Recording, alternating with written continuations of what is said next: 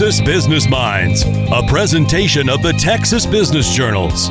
Brought to you by Texas Mutual Insurance Company, a workers' comp provider committed to helping companies build a stronger, safer Texas. In this episode, Houston Business Journal Managing Editor Jonathan Adams is joined by David Magdahl, President and Chief Investment Officer at Main Street Capital. The firm provides one-stop capital solutions for lower middle market companies seeking to grow or transition ownership. David, tell me a little bit about yourself. Sure. So I moved to Texas back in 2002 to join Main Street and to help to build out our platform. The reason I moved to Texas was really because I loved the entrepreneurial spirit that existed in the state, the low tax rate, the ability to grow businesses and to have a spirit of entrepreneurialism. And if you work hard and you stay focused and you're a good person, that you can build any kind of business you like in Texas. And that felt like the right type of environment for me to be a part of a fund and a platform that was a growing platform. Can you tell me a little bit about Main Street Capital? Sure. Main Street's a publicly traded company. We started the platform back in 2002 and went public back in 2007. And the strategy we've had has always been the same, which is to work predominantly with family-owned businesses and help them and partner with them to grow business they already have and have developed over years of hard work. So we manage at Main Street just over $4.3 billion, most of which is in our public company. And we have three different strategies we execute. Two are debt-only strategies that are products we probably shouldn't focus on too much today for the purposes of our call, but the other one's the core of what we've done since 2002, which is what we call our lower middle market strategy, which is the one that we make both debt and equity investments in smaller privately held businesses. And can you define what a lower middle market business is? Sure. So there are about 175,000 lower middle market businesses in the United States today. We define the lower middle market as ones that have revenues of between 10 and 150 million. Really, for us, the target of size is more dependent on the profitability than the revenues, but that gives you a general idea of 10 to 150 million. And for us in the lower middle market, we're generalist investors, so we will invest in things ranging from manufacturing to distribution to business services. You name it, we've got it. And the reason we love that so much is as an individual investor, if you think about your portfolio or many of the listeners' portfolios, they probably have shares in some public companies like Microsoft or Google or what have you. But getting access to that kind of a size business, a business that has great growth potential, that might be a $50 million business owned in Houston, it's very difficult to get that kind of access. So by buying a share in Main Street, you can get diversity among 180 companies, 70 of which are in the lower middle market, to invest in that asset class. What would you say is the scope of Main Street Capital's portfolio? We have companies all across the United States. We are not focused exclusively in Texas, but we do have a focus and a preference to do business in the state of Texas. Since we started back in 2002, we've made over 50 investments in the state of Texas in portfolio companies and lower middle market businesses located in Texas. And right now we've got 23 in Texas, 11 of which are in Houston.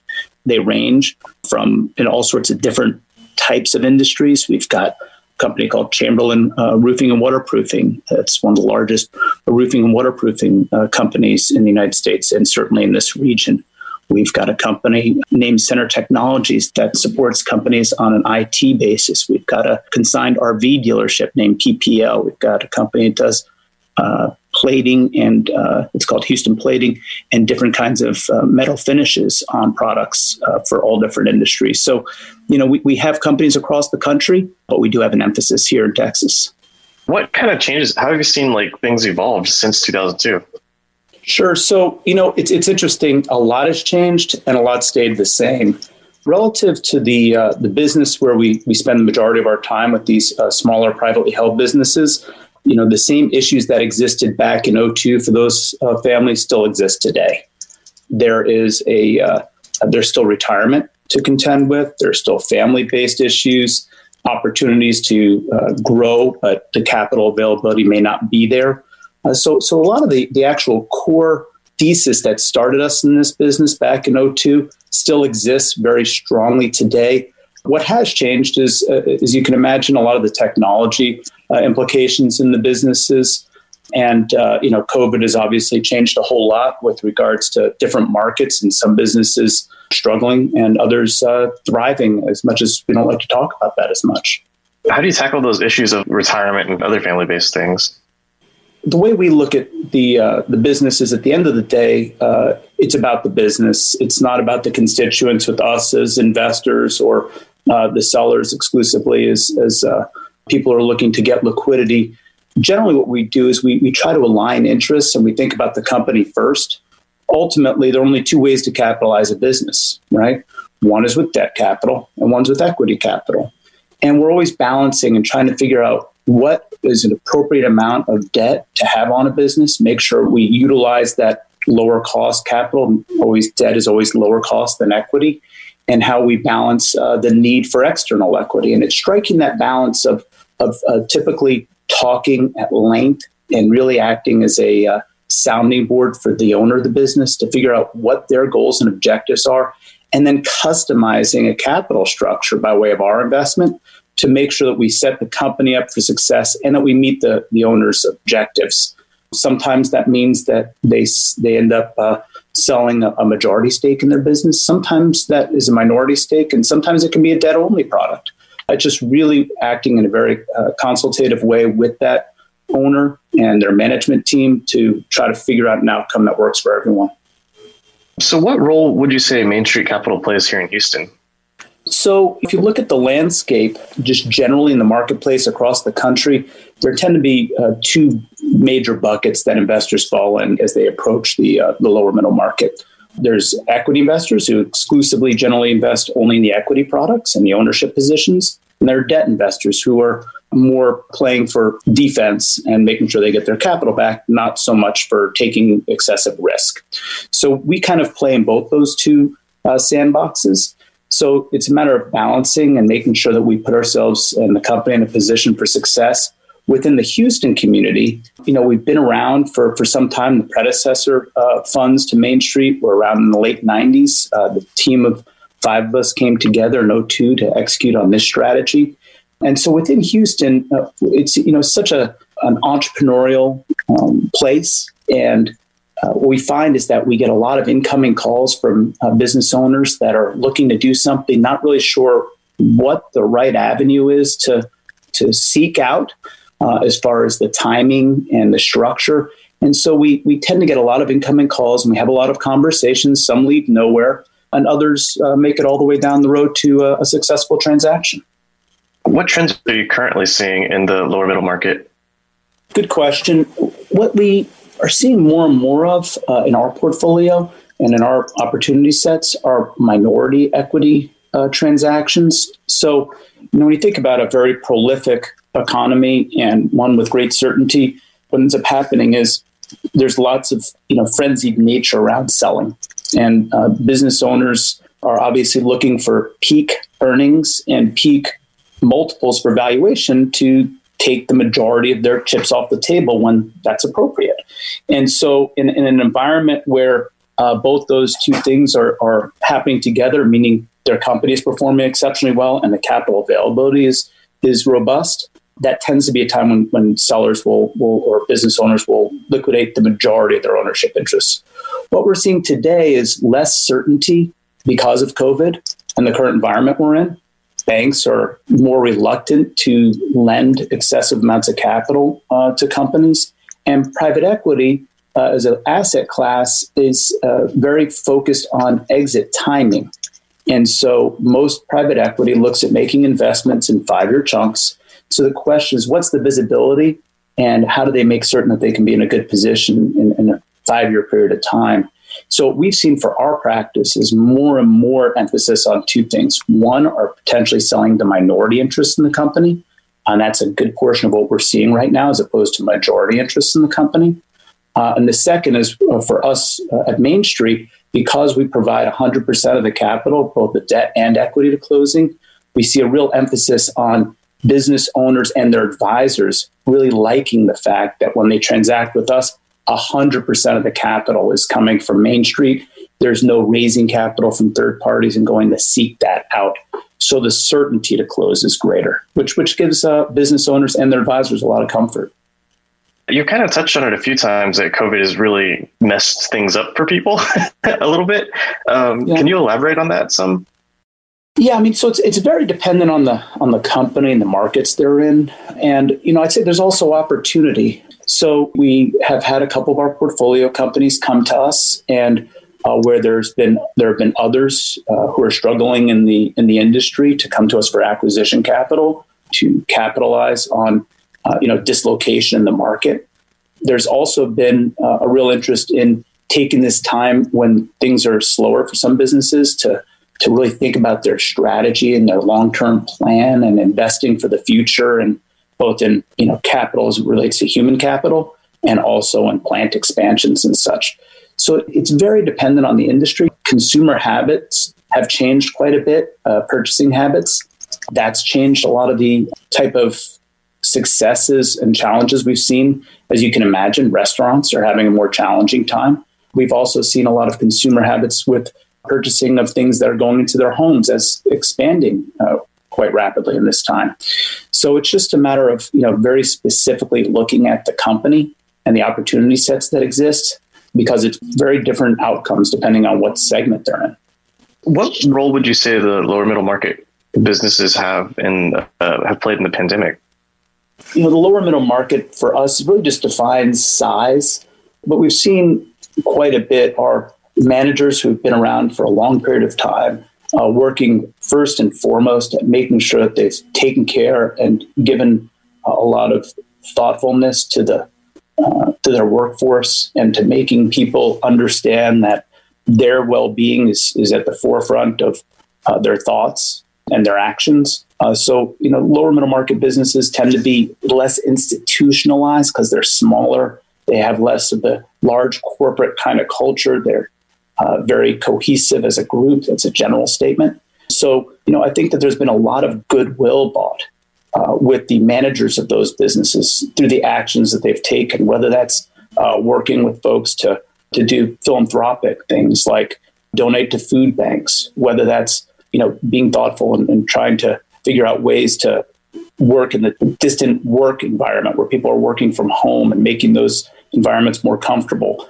I just think it's the actions of those smaller business leaders that will really pay dividends with their workforces going forward. I guess across the country, COVID cases have been kind of on the rise again. How do you think this will ultimately affect that sector?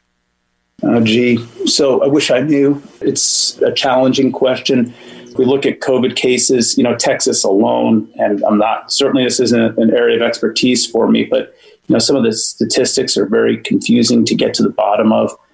If you look at El Paso and the terrible spikes that they're seeing in cases out there, it's drastically different than other areas in the state. So, we kind of are being very thoughtful to work with our companies to make sure that they've got the right policies and procedures and are giving their workforces the right tools to be safe in this environment. But as far as the pandemic and whether we see it, continued spikes or not is very difficult to predict. So probably outside of my expertise. I gotcha. How do you think it affects Main Street Capital? One of the great things we have at Main Street as far as our strategy in the lower middle market is we invest in both the debt and the equity securities in the companies we're involved with. So why that's so important is when things go badly for a specific company in a specific industry, all the partners in the business can go through a time of stress.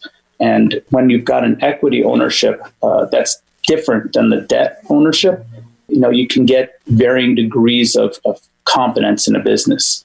And sometimes banks, where they've got larger portfolios that might be stressed, they're not always given the opportunity by their investment committees and their credit backgrounds to be able to be patient capital. So one of the great things we have as a public company and with the capital structure we have in the individual companies we invest in is to be really long-term investors and to not knee-jerk on what might be happening at any one moment in time, whether that's COVID or a pandemic. But to loss of a major customer or what have you. The platform we have as a public company allows us to really be long-term investors. So while we might have a period of dislocation as it relates to COVID or other specific matters as it relates to the company, by having this long-term investment strategy, we can really put the company in a position for long-term success and give them comfort because we've got lots of capital availability to be able to support those businesses as time goes on. And so how has Main Street Capital kind of navigated everything that's been going on since March? I'd say that the first thing that we did was to really, as a firm, make sure we were a valuable resource to our portfolio companies where there was a lot of stress out there relative to what was happening. Cash is king.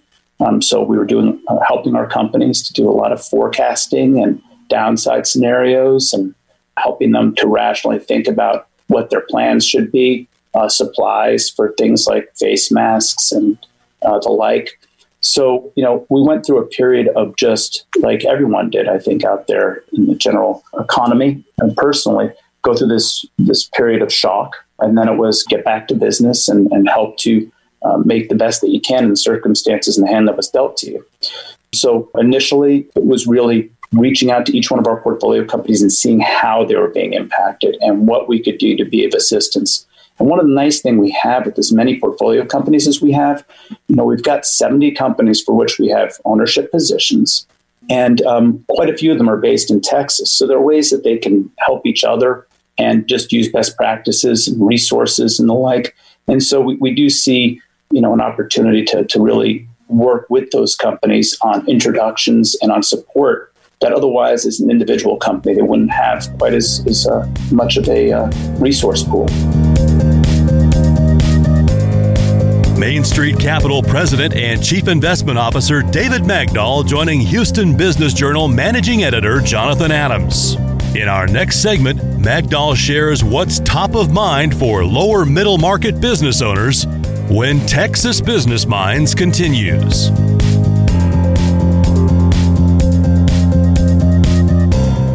I'm Rich Gergasco, President and CEO of Texas Mutual Insurance Company. To everyone who has been hard at work providing the things we need during this crisis, we say thank you. You truly are essential, and we're proud to be on the job with you. More at texasmutual.com/on-the-job. Continuing our conversation on Texas Business Minds, as Main Street Capital's David Magdahl offers insight with Houston Business Journal Managing Editor Jonathan Adams. So in what ways do you see like a Biden administration affecting lower middle market businesses? As far as the politics of it all, probably not an area of expertise for me. What I will share is that as a result of the election, leading up to the election and still now, we're seeing a lot of interest in taxes for entrepreneurs and for family-owned businesses and what potential changes might take place and planning in and around it. And so, again, for our business, we've seen more of that come by virtue of minority sale transactions looking to take some liquidity off the table when there's a known tax environment. We spend a lot of time working with those companies and their advisors on tax issues.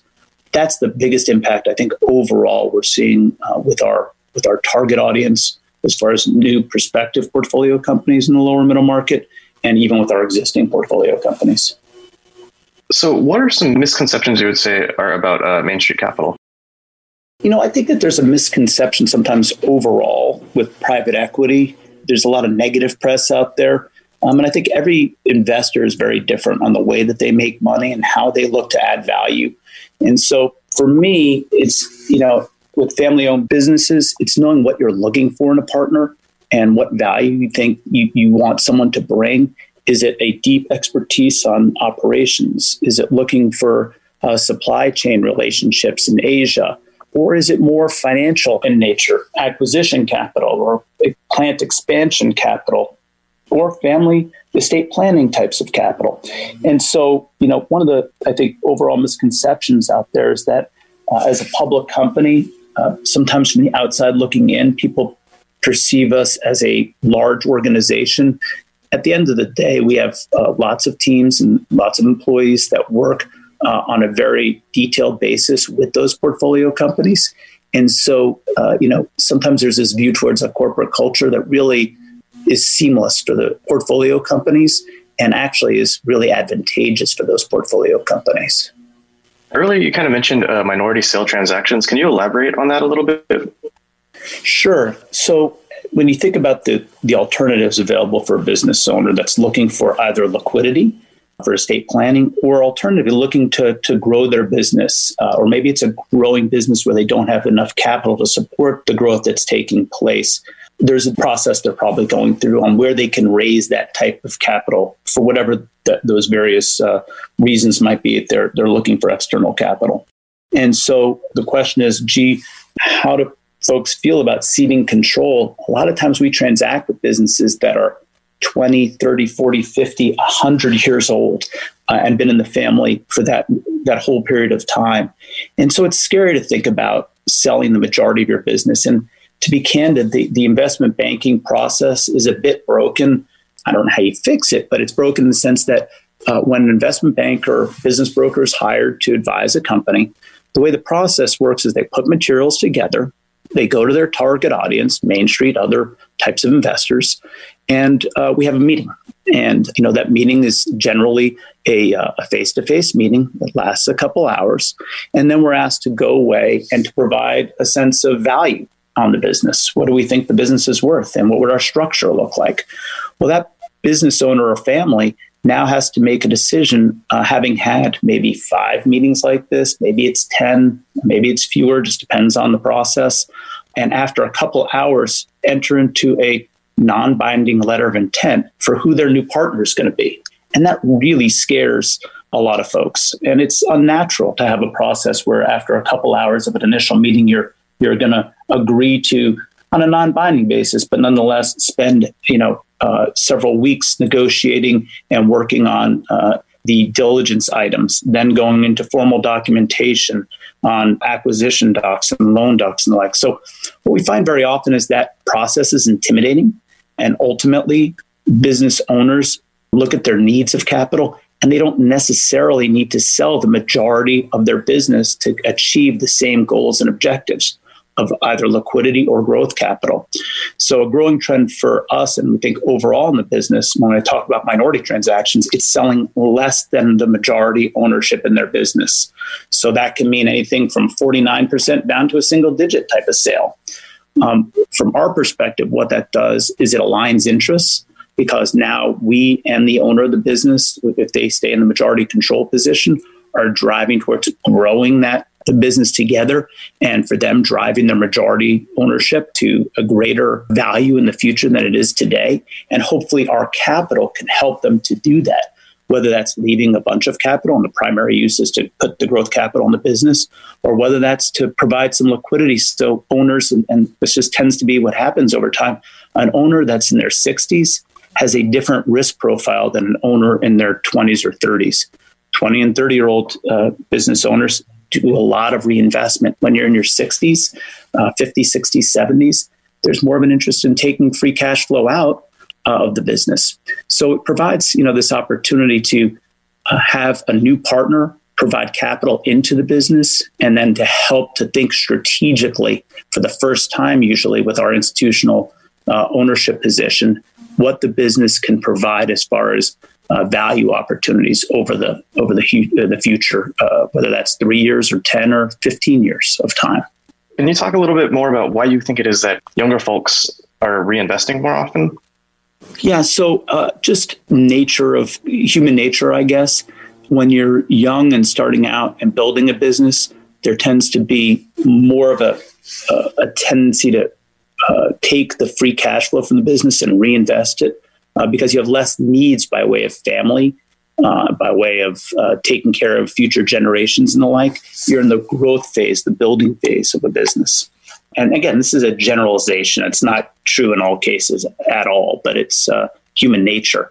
And then with founders or owners of businesses who are further on, there are more responsibilities, more need for cash, higher lifestyle needs.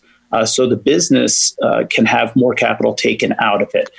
And so that's simply what I was referring to, is that at different stages, businesses have different constituents, different owners that have different needs within that business. And so we think that our coming in and providing that capital to take some of the pressure off, if it's a business that's got owners that are more into taking capital out than reinvesting, it can give an opportunity for the business to benefit more from having more capital availability. And by the way, sometimes that happens with younger owners too, where there's a need for capital coming out of a business. We've seen it on a couple of instances where we've had younger entrepreneurs that own their businesses that wanted to take capital out to provide for their family. They have, ill parents or kids that they have. We have had an instance where we had an entrepreneur who had adopted a number of children abroad and wanted to provide for their education and make sure that he had taken care of their future.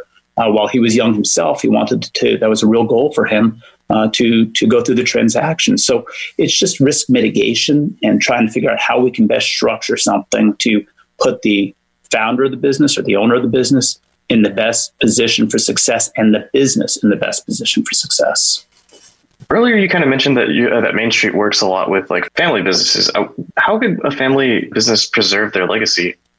Yeah, so that's one of the areas we really focus a lot of our time and energy on. We have very little in the way of egos at Main Street. We do the best we can to facilitate a marketplace introduction of Main Street that is quiet and in the background. In some instances, founders want to talk about Main Street's capital availability and the fact that they have a really strong partner with billions of dollars of capital behind them. In other instances, no one really is very aware in their industry that a transaction's taken place. So we spend a lot of time talking about what the family is trying to achieve, and then we collectively work on that messaging as a part of the transaction. Thanks to Main Street Capital President and Chief Investment Officer David Magdahl for joining us. And thank you for downloading Texas Business Minds, presented by the Texas Business Journals, and brought to you by Texas Mutual Insurance Company, a workers' comp provider committed to helping companies build a stronger, safer Texas.